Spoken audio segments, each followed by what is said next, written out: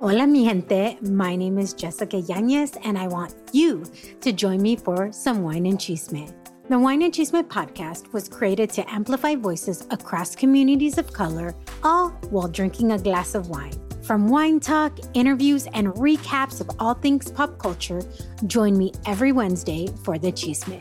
Please make sure to check out the Wine and Chisme podcast and other amazing podcasts as part of the Latina Podcasters Network. Welcome to Pili, Raúl, and La Música, supported by Shure Microphones and Jack Daniels. For more information, follow us at Pili, Raúl, and La Música.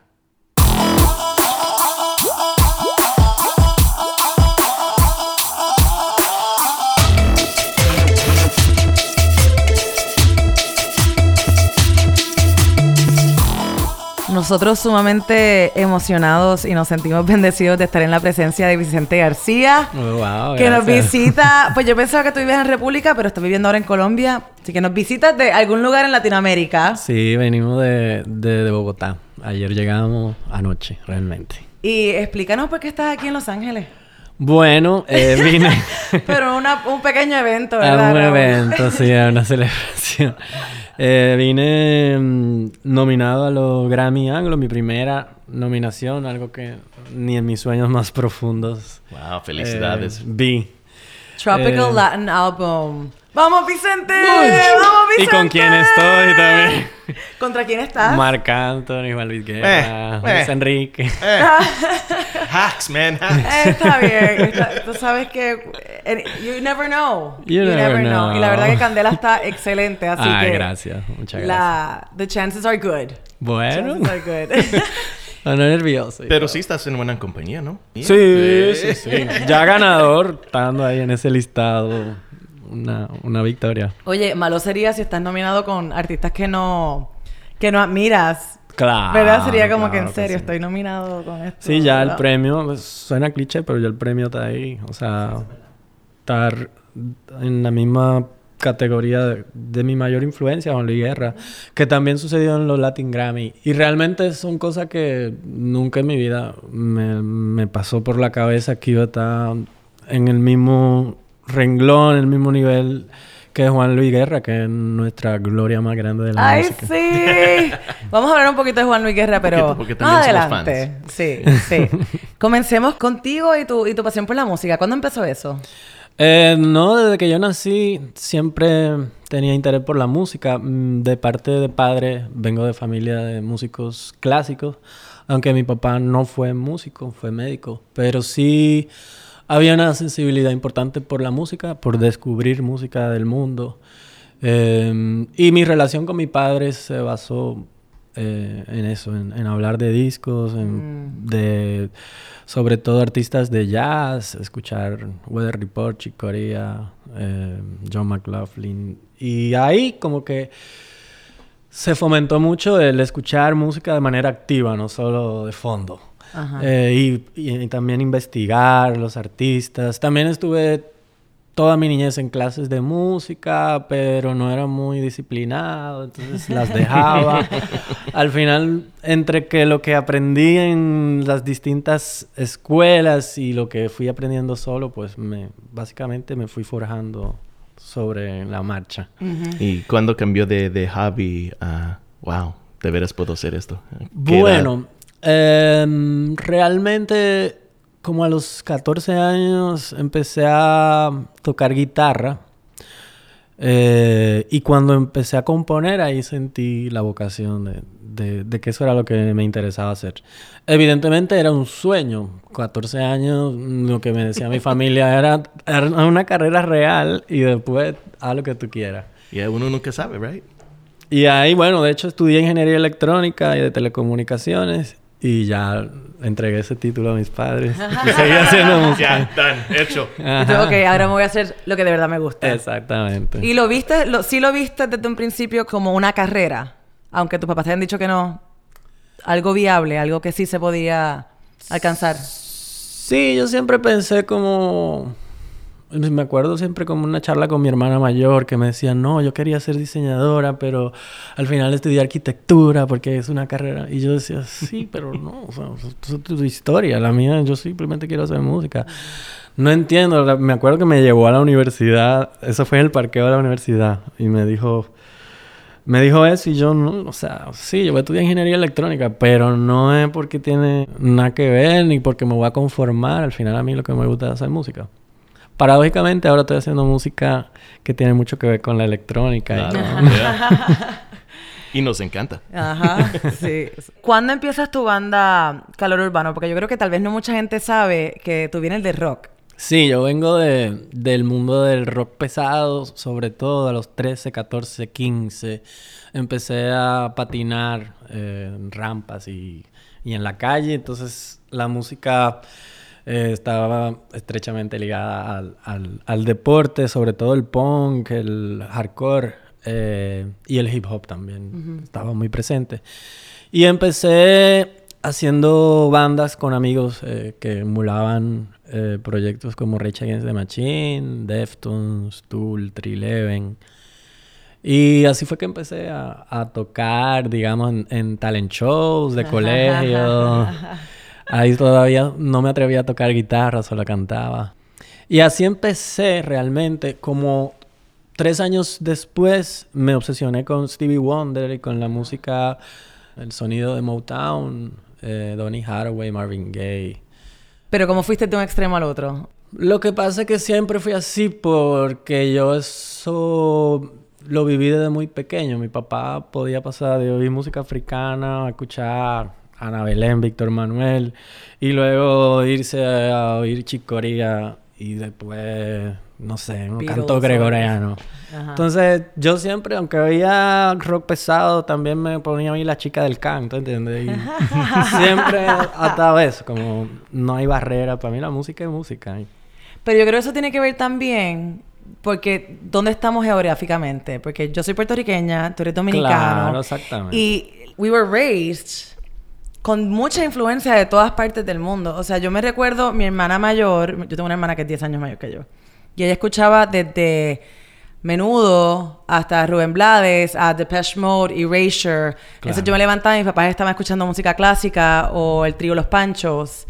Y después mis amistades estaban escuchando reggae. Sure. O sea, yo creo que eso mismo. Porque donde estamos geográficamente estamos abiertos a muchos sonidos diferentes. Por ejemplo, yo mientras escuchaba un disco de jazz con mi papá, después iba al colmado a comprar una vaina y era salsa, bachata o merengue, lo que se oía. Right. Y me gusta también. Y mi papá me decía, aunque yo oía el jazz y oía rock y Crosby, Stills Nash y toda esa vaina que él le gustaba, él me decía, no, tú eres como bachatero. Pero de verdad, te lo decía. Y tú ahí, no, yo soy super punk ahora mismo. Hardcore, no. Y mira que resulté siendo bachatero. Lo que pasó.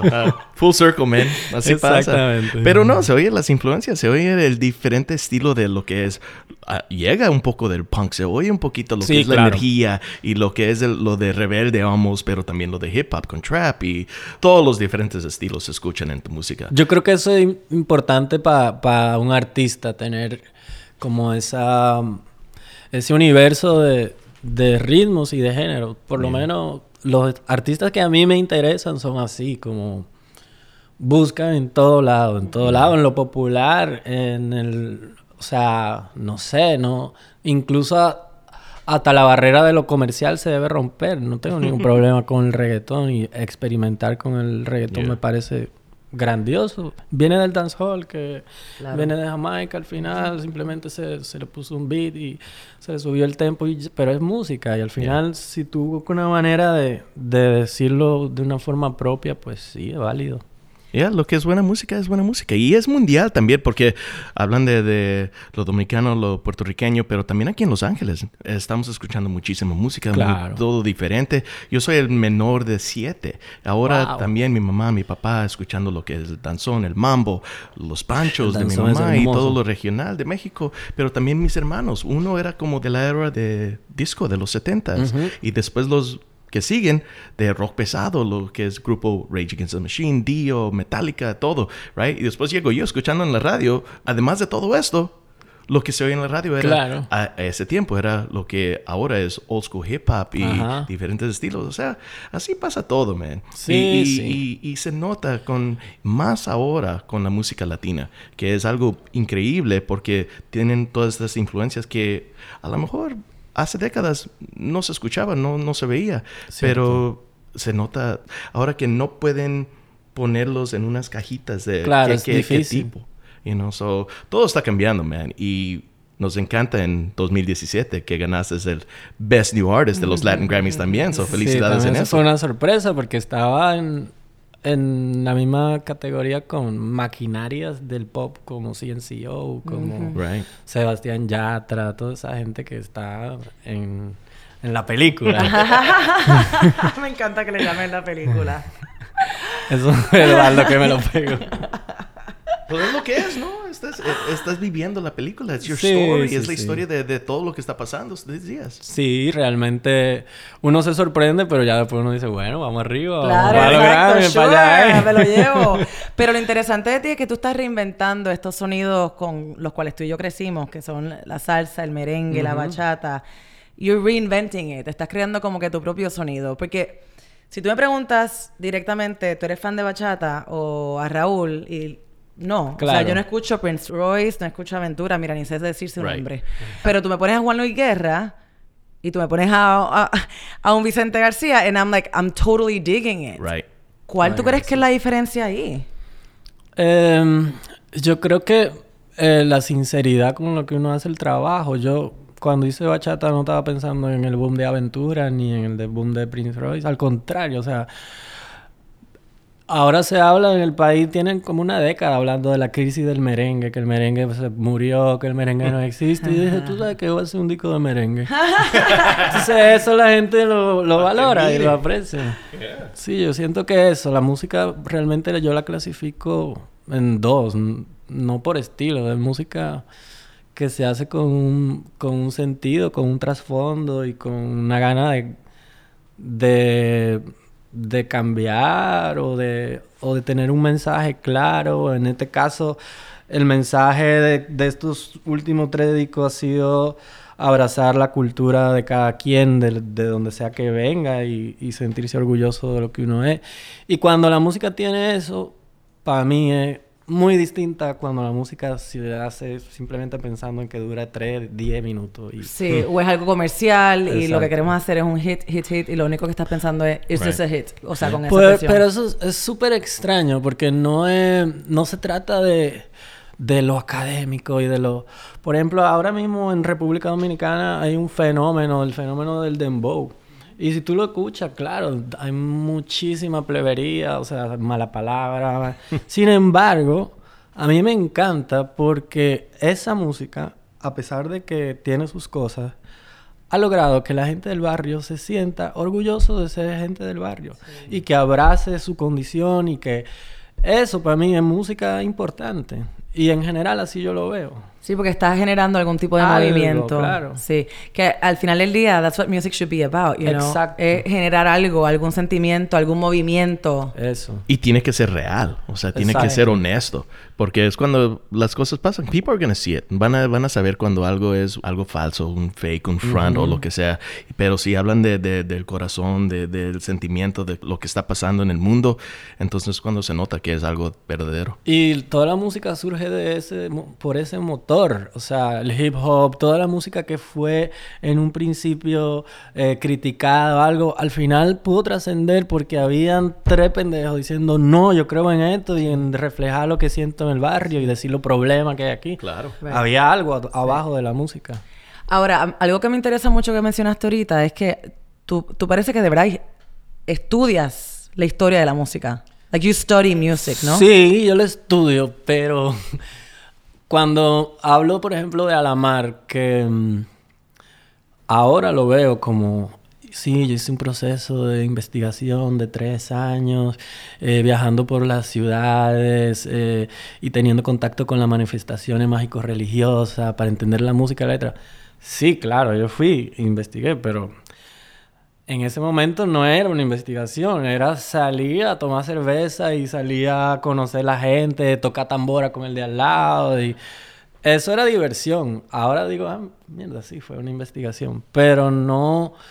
Yo no me planteo, voy a investigar sino que simplemente me surge. Ahora mismo estoy en un proceso de hacer otro disco nuevo y voy a hacer música un poco distinta, un poco más electrónica y ahora estoy simplemente estudiando de la electrónica que estudié para hacer dispositivos que no solo sea programación, sino que esa misma programación den golpe, o sea, vainas físicas que controlen, como todo eso. Y digo, al final es la misma mierda. O sea, lo que estoy haciendo es lo mismo que hice en otro contexto, en Alamar, que me fui, investigué, busqué y me metí al canal estatal, discos, solo que ahora es con un computador, viendo tutoriales de YouTube de cómo programar en Pure Data, cómo sale. O sea, al final esos son los procesos que a mí me ilusionan. Pero te sale natural, o sea, es como que es orgánico. Es la única forma que tengo. Ajá. Esa es your recipe. Sí. Básicamente, esa es tu receta. Hay dos personas bien importantes en la carrera de Vicente García. Por supuesto, Juan Luis Guerra y Eduardo Cabra, me he conocido como visitante. Me puse la camisa de Calle 13. Old school, by the way. Que dice residente y visitante en honor a visitante. Porque no tengo una camisa de Vicente. Si no me lo hubiese puesto. Pero hablemos primero de Juan Luis Guerra. ¿Cómo fue que lo conociste? Bueno, después de la etapa de funk y música R&B, soul... empezamos a formar un proyecto, 3 amigos y yo, que se llamó Calor Urbano, y fue un proyecto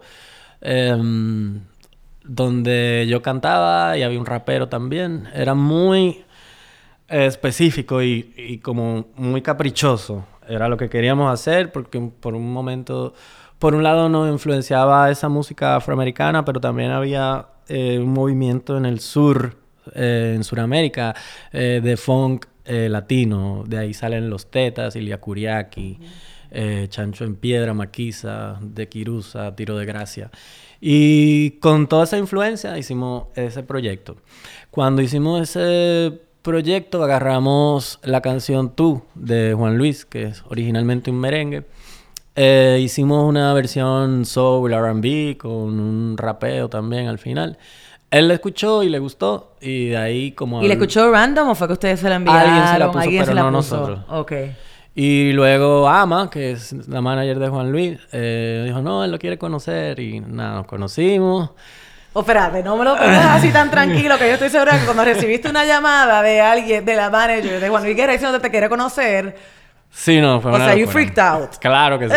Yo vivo freakado de las cosas que pasan. En ese momento él estaba terminando un disco, lo terminó, que fue La Travesía, y iba a salir de gira, y ahí nos invitó a formar parte, a ser telonero de la gira La Travesía. En ese momento yo empecé a salir del país y empecé a ponerse todo un poco más serio, a conocer otras ciudades, pero sobre todo empecé a ver la fuerza que tenía la música de mi país en otros lugares. Y la fuerza, lo que hablábamos ahorita, que tiene la música cuando tiene una intención y un motor debajo. Amor al país, amor a la cultura, lo que sea. Y eso a mí me cambió. Todos esos referentes del R&B, de Stevie Wonder, me encantan, pero al final me di cuenta de la fuerza que tenía la música dominicana en otros países, en otros continentes. Y no solo la música, en los textos de Juan Luis, que es algo que yo aprendí a hacer también, tú ves la dominicanidad en expresiones, en palabras, en todo, se siente y se entiende. El dominicano abraza eso de una forma muy especial.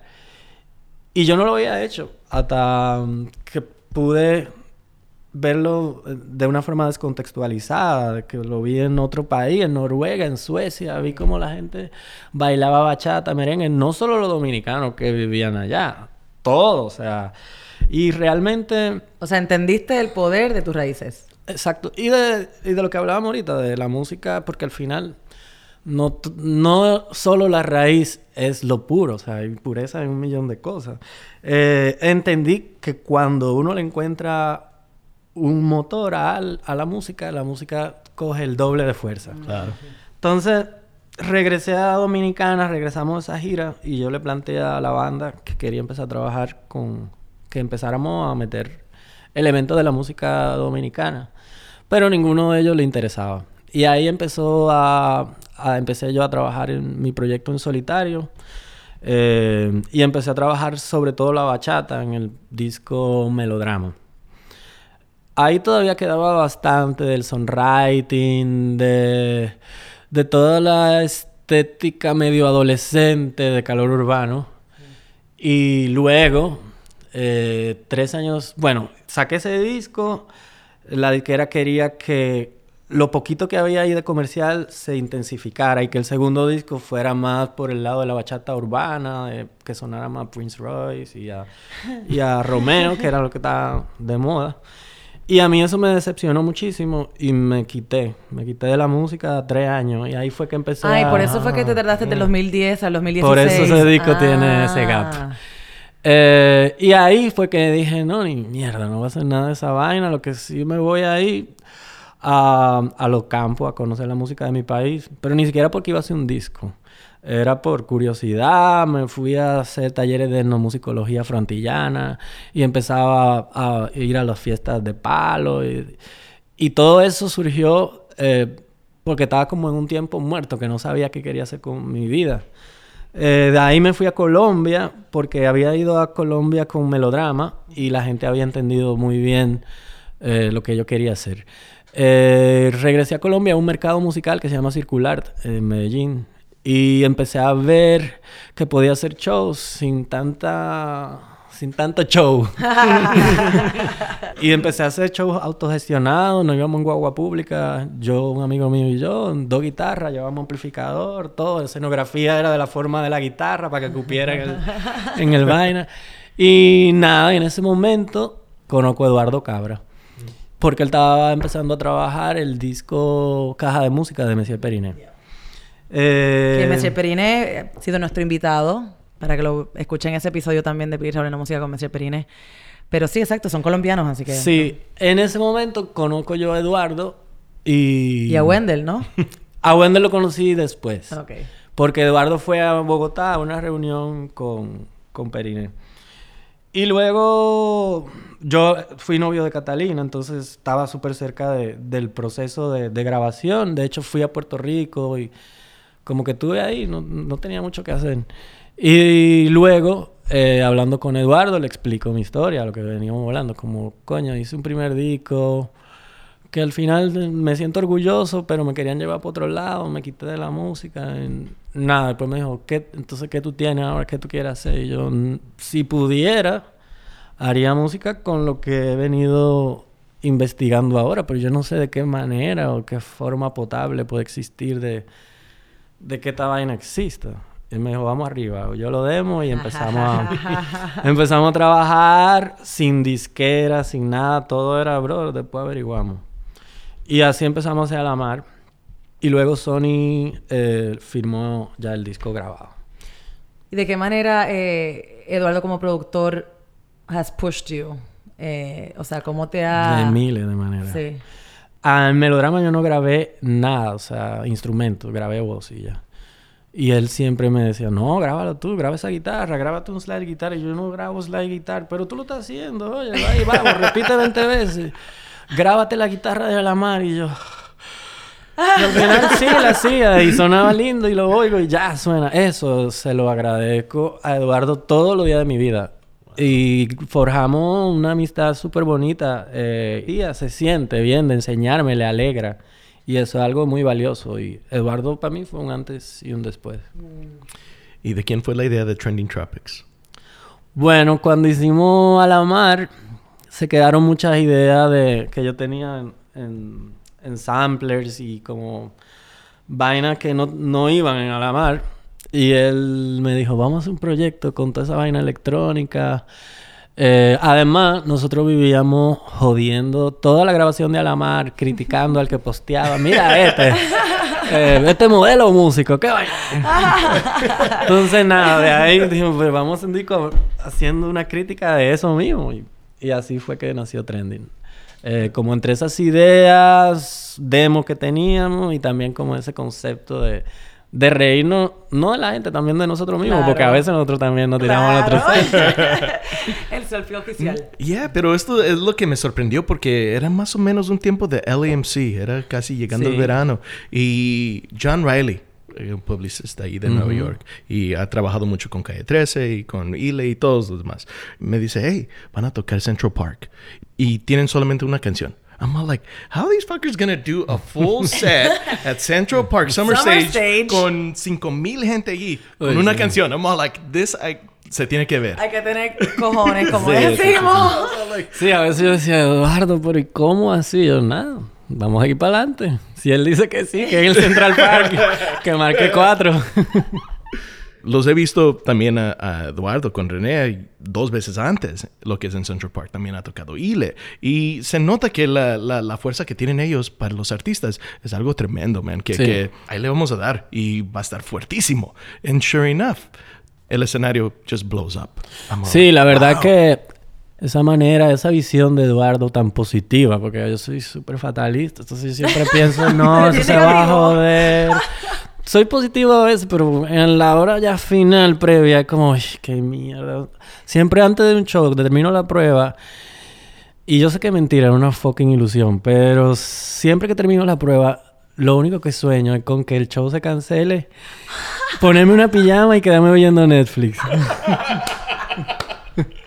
Pero ya me río de eso, sé que es mentira. Después voy al show, me siento feliz. Aquí Daniel te está diciendo que estás medio loco, man. Come on. Ya me río de mí mismo porque sé que después que ya está lloro de la emoción del público. Gracias. ¿Cuándo se te pasa? ¿En la primera canción? ¿La primera estrofa? ¿Cuándo? Como la primera canción. Pero eso es que es cómico, ¿verdad? Como cada cual reacciona a los nervios diferentes. Y yo... Ay, por favor, que venga un aguacero y se acabe algo esto. Que se cancele esta... Sin embargo, el público está ahí. ¡Wow! ¡Wow!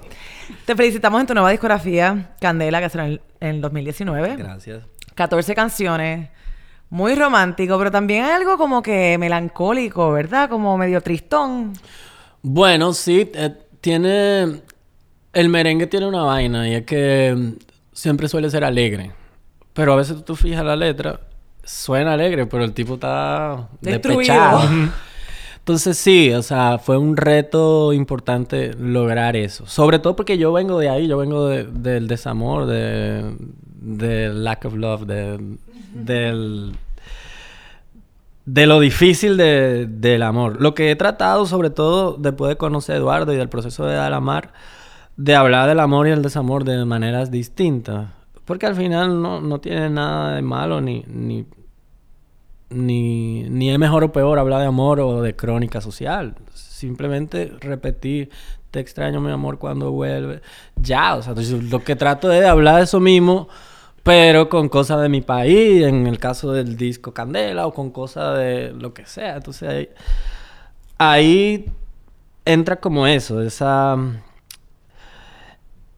ese reto que fue, de hecho, para mí, proponerme hacer un disco de merengue. Yo venía del rock, yo no sé bailar merengue, ¿Tú no bailas merengue? No. ¿Bachata tampoco? Ay, yo bailo a mi forma. Pero sí era un reto abrazar el merengue y realmente lo que hice fue fui al canal 4, que es el canal estatal, y empecé a hurgar entre los 78, que son los discos, los más viejitos, los que son pesaditos. Todos los merengues que se grabaron en los 40, 50, 60. Merengue empapiamiento de Aruba, de Curazao. Merengue con guitarra, merengue con armónica, merengue con acordeón. Canto de hacha, que son otro tipo de merengue de call and response. Todo eso empecé a verlo y a entender que el merenguero no era solamente el de la orquesta y el frente bailarín. Uh-huh. Entonces, realmente fue un reto eso mismo, ese contraste que tú notas. De hacer música movida y merengue, pero al final es cortavena y es medio punk y es medio también sabroso, a veces goza de un solo, pero al final es como la respuesta de lo que yo soy. O sea, al final el merengue, ese disco nada más lo pude haber hecho yo, no por mal ni por bien, porque es que es simplemente muy mío. Sí, sí. Y esa colaboración con Juan Luis Guerra. Eso era como que va o va, ¿no? Este disco no sale si no tengo una canción con Juan Luis Guerra. Realmente, mira, yo fui o traté de ser súper cuidadoso con eso. Sobre todo porque Juan Luis ha estado muy de cerca de todo, en todo mi trayecto. Y nunca quise o me cuidé mucho de que la gente entendiera que básicamente, bueno, sí, como él lo tiene al lado, él hizo el favor de grabar. Ni tampoco quería ponerlo en un compromiso por la misma cercanía, tal vez. Entonces, nada, en el momento en que decido hacer merengue, ahí siento como que, esta es la excusa perfecta para ya hacerle un planteamiento de una canción juntos. Y nada, realmente le llevé 4 maquetas. Oímos lo que había y él me dijo, esa se parece mucho a ti y mucho a mí, vamos a grabar eso. Y realmente todo fue súper bonito, el sueño hecho realidad, pero nada, uno como que actúa normal. Gotta keep it cool. Still freaking Pero out. cuando yo lo escuché grabar lo que yo escribí de mi puño y letra, en su voz, que empezó a llegar todo ese recuerdo de Juan Luis Guerra, de que yo tengo uso de razón, camino a la playa con mi padre en el cumpleaños, en la Navidad, todo lo que ha marcado mi vida, y oírlo cantar algo que yo escribí, ahí fue que ya, como decimos en Dominicana, boté el líquido. Wow. Entonces sí, realmente fue un sueño que tenía desde el principio, pero traté de encontrar una razón de ser. ¿Y te sientes bien orgulloso entonces de la canción? Claro que sí. Un poco. Es que yo siempre me pregunto, como que cuando un artista ya pone toda su canción out there en el mundo y la vuelves a escuchar, ¿te la puedes disfrutar? No, yo no me oigo. O sea, yo estoy orgulloso, pero no me la ponga, que me voy. Wow. No, pero ni Loma de Cayena, ninguna. Yo mis discos se terminan y ya. De verdad, guardados en la gaveta. No me interesa oírlo. Puede que en algún momento... Me acuerdo una vez que estaba en la playa y oí Melodrama, una canción así random, y yo... Mierda, pero no estaba tan mal en realidad. Yeah, that was alright. Está más o menos. Está bien, sí. Wow. Like, I have a future in this. Colaboraciones son increíbles, man. Sí, Eso me sí. encanta oír los diferentes estilos y cuando uno de un diferente género toca con otra persona. ¿Qué sigue, man? ¿Qué es otra persona que quisieras colaborar con? Muchísima gente. Me encanta... Ahora va a ser un disco mucho más electrónico y estoy muy metido como en la onda de James Blake y toda esa movida de música electrónica, pero no el típico house, four on the floor y ya, pum, pum, pum, pum y ya. Sino la gente está entendiendo y encontrando formas de poner esas máquinas a sentir y a expresar. Y a eso abogo yo en mi próximo trabajo. Dicho eso, claro, me encantaría trabajar con James Blake, con Billie Eilish. Soñar no cuesta nada. Claro. Sí, porque hablando de la música electrónica, a veces es muy fría, muy sterile y no tiene el soul. Y hablando de artistas como James Blake, Flume, hay muchísimos, así que tratan de incorporar más soul y más sentimiento a las canciones. Y además ya son artistas que no guardan las estructuras monótonas de las fiestas. Yeah. Ya son songwriters metidos en otro caparazón. Estuviera bien con James Blake. That'd be cool. That'd be very cool. A mí me gustaría con Paul Simon porque yo sé que tú eres fan de Paul Simon. También me muero de Y by the ganas. way, me enteré también que eres fan de Rick Arena y mi prom fue con Rick Arena. ¿En serio? Rick Arena. Sacuda, ¿qué tiene arena? ¿Qué tiene qué? Ay. Así era que empezaba el cassette. Pero Paul Simon, man. ¿Lo que es de Graceland o lo que es Simon and Garfunkel? Graceland, para mí, el referente más importante para Alamar. O sea, yo vi el documental Under African Skies, recomendadísimo. Y ahora que lo pienso, mira, ese disco tenía un motor extra, que era toda esta situación del apartheid y todos los problemas sociales que había en Sudáfrica. Él fue en el medio de esa vaina y quiso romper con eso. Y ahí se responde un poco eso que hablábamos ahorita de la música cuando tiene un sentido ulterior más que las notas, 12 notas musicales. Imagínate si todos los músicos tomaran esa responsabilidad en serio. Yeah. It's not just about hits. It's about actually causing some emotion, some movement. Claro. Like, shaking the world. Estamos vivos. De eso se trata. Y alguien como Paul Simon, que es legend, o sea, icónico. Señor Vicente con Paul Simon, Pero ayúdame ahora, ahí. hablando de lo electrónico, Paul Simon también es fan de lo electrónico. Porque hace reciente sacaron remixes del disco de Graceland. Sí. Y él fue el que decidió, yo quiero que esta persona haga Thievery Corporation, haciendo remixes de clásicas de Paul Simon, que nunca se imaginaba uno que iba a ver una versión house de una canción de o trap o breakbeat o drum and bass o lo que sea. Y esta es una persona que ya, él no tiene que hacer nada, pero para ver el futuro de la música y lo que es mixing genres y estilos, es like... David Byrne también, que es otro Soy artista. big fan, mira. Somos. Talking Heads. Ahí tengo el libro de How to Make Music de Ese David yo me lo Byrne. leí enterito. Sí, está muy How bueno. Music Works. Sí. Ese libro es buenísimo. Pues tal vez en los Grammys el domingo te encuentres a Paul Simon. ¿Tú te imaginas? ¿Te atreverías a decirle algo? Ni loco. ¡Oh, come on! ¿Cómo no? Daniel, ya sabes. Me then it's cago your del turn. miedo. Daniel o Paul o alguien de tu equipo tiene que hacer exacto. Paul, come here. Paul. Sí. David, ven. Imagínate. No, en serio. He would be open to that. I mean, yo estoy hablando como si yo supiera que Paul Simon, pero pensaría yo que estaría Ojalá que abierto a sí. algo así. David Byrne sí, en una ocasión, creo que la Navidad pasada, hizo un playlist y puso Loma de Cayena. Le mandé un vinilo de Alamar. Wow. Y ahí estoy como... Oh, cool. Hola. Wow, amazing. Y ese hombre yo lo vi hace como 2 años que estaba de gira, lo vi como 3 veces. A David Byrne. A David Byrne. Sí, estuvo en Coachella, estuvo aquí en el Hollywood Bowl. Y bailando como si tuviera 20 años. Claro. No, y también lo que me encanta de los shows de él es también lo visual. O sea, los movimientos de todos y los diferentes estilos. Se oye lo que es el Afrobeat en diferentes versiones de canciones. Y es lo que me encanta oír en ese estilo. And it's really fucking cool. Estoy trabajando en mi próximo disco que va muy de la mano de lo que hablábamos ahora mismo. Precisamente después de haber leído libros como How Music Works y ver la importancia de lo visual con lo sonoro.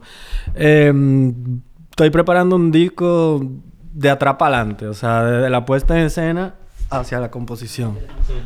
Evidentemente en la guitarra y en la voz se cuelan y quedan cosas de lo que he hecho, pero yo siento que hice una etapa de 3 discos como lo militar, como que hice centro.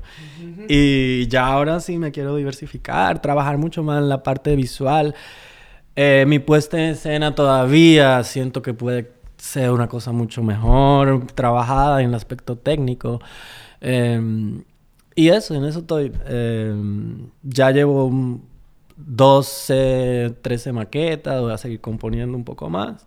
Me imagino que en verano ya tengo algo. ¿Ya es el verano del 2020? Sí. Ah, pues qué bueno. Eso está bueno. Yeah, está buenísimo. Yes. ¿También algo nuevo de Trending Tropics? No sé, teníamos planeado grabar con Tego Calderón, pero eso ahí estaba medio... El Tego Calde. Eso está todavía ahí como en pausa. Eduardo también anda en 29,000 proyectos. Siempre. Produciendo muchísimos artistas. Entonces, nada, mientras tanto estamos ahí cada quien haciendo sus cosas. Pues gracias, Vicente. Yo me quedaría hablando contigo más sobre songwriting y en verdad que eres una persona obviamente súper inteligente. Wow, has leído mucho, you know what you're talking about. Se refleja en tu trabajo, en tu lírica, en tu música. Gracias. Para nosotros es un privilegio tenerte. Yeah, y muchísima suerte, man, en los Grammys. Gracias. Para mí también un privilegio estar aquí. Y en la música en general. Pero queremos mucho, Vicente. No nos dejes 6 años de nuevo esperando un disco, ¿ok? No, esa crisis se superó. Oye, ¿sí te vas a dejar los dreadlocks otra vez? No sé, no creo. Eso es un big commitment. I know. Sí, además, demasiado trabajo, lavarse el pelo, esperar que se seque. Ahora yo salgo y ni me veo en el espejo. Vale. Para adelante. All right. Súper chévere, man. Gracias, chicos, por la entrevista.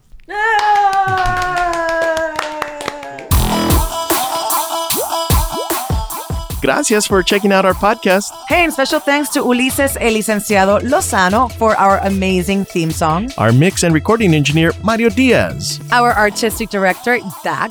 And can't forget about our sponsors, Pili. No, Raúl, Shure Microphones, and Jack Daniels, gracias for supporting la música latina. And for more information and other episodes, be sure to subscribe to our podcast at Pili, Raúl, and La Música. Hey, make sure to tell your tía, abuelo, primas, everybody to subscribe. A todos.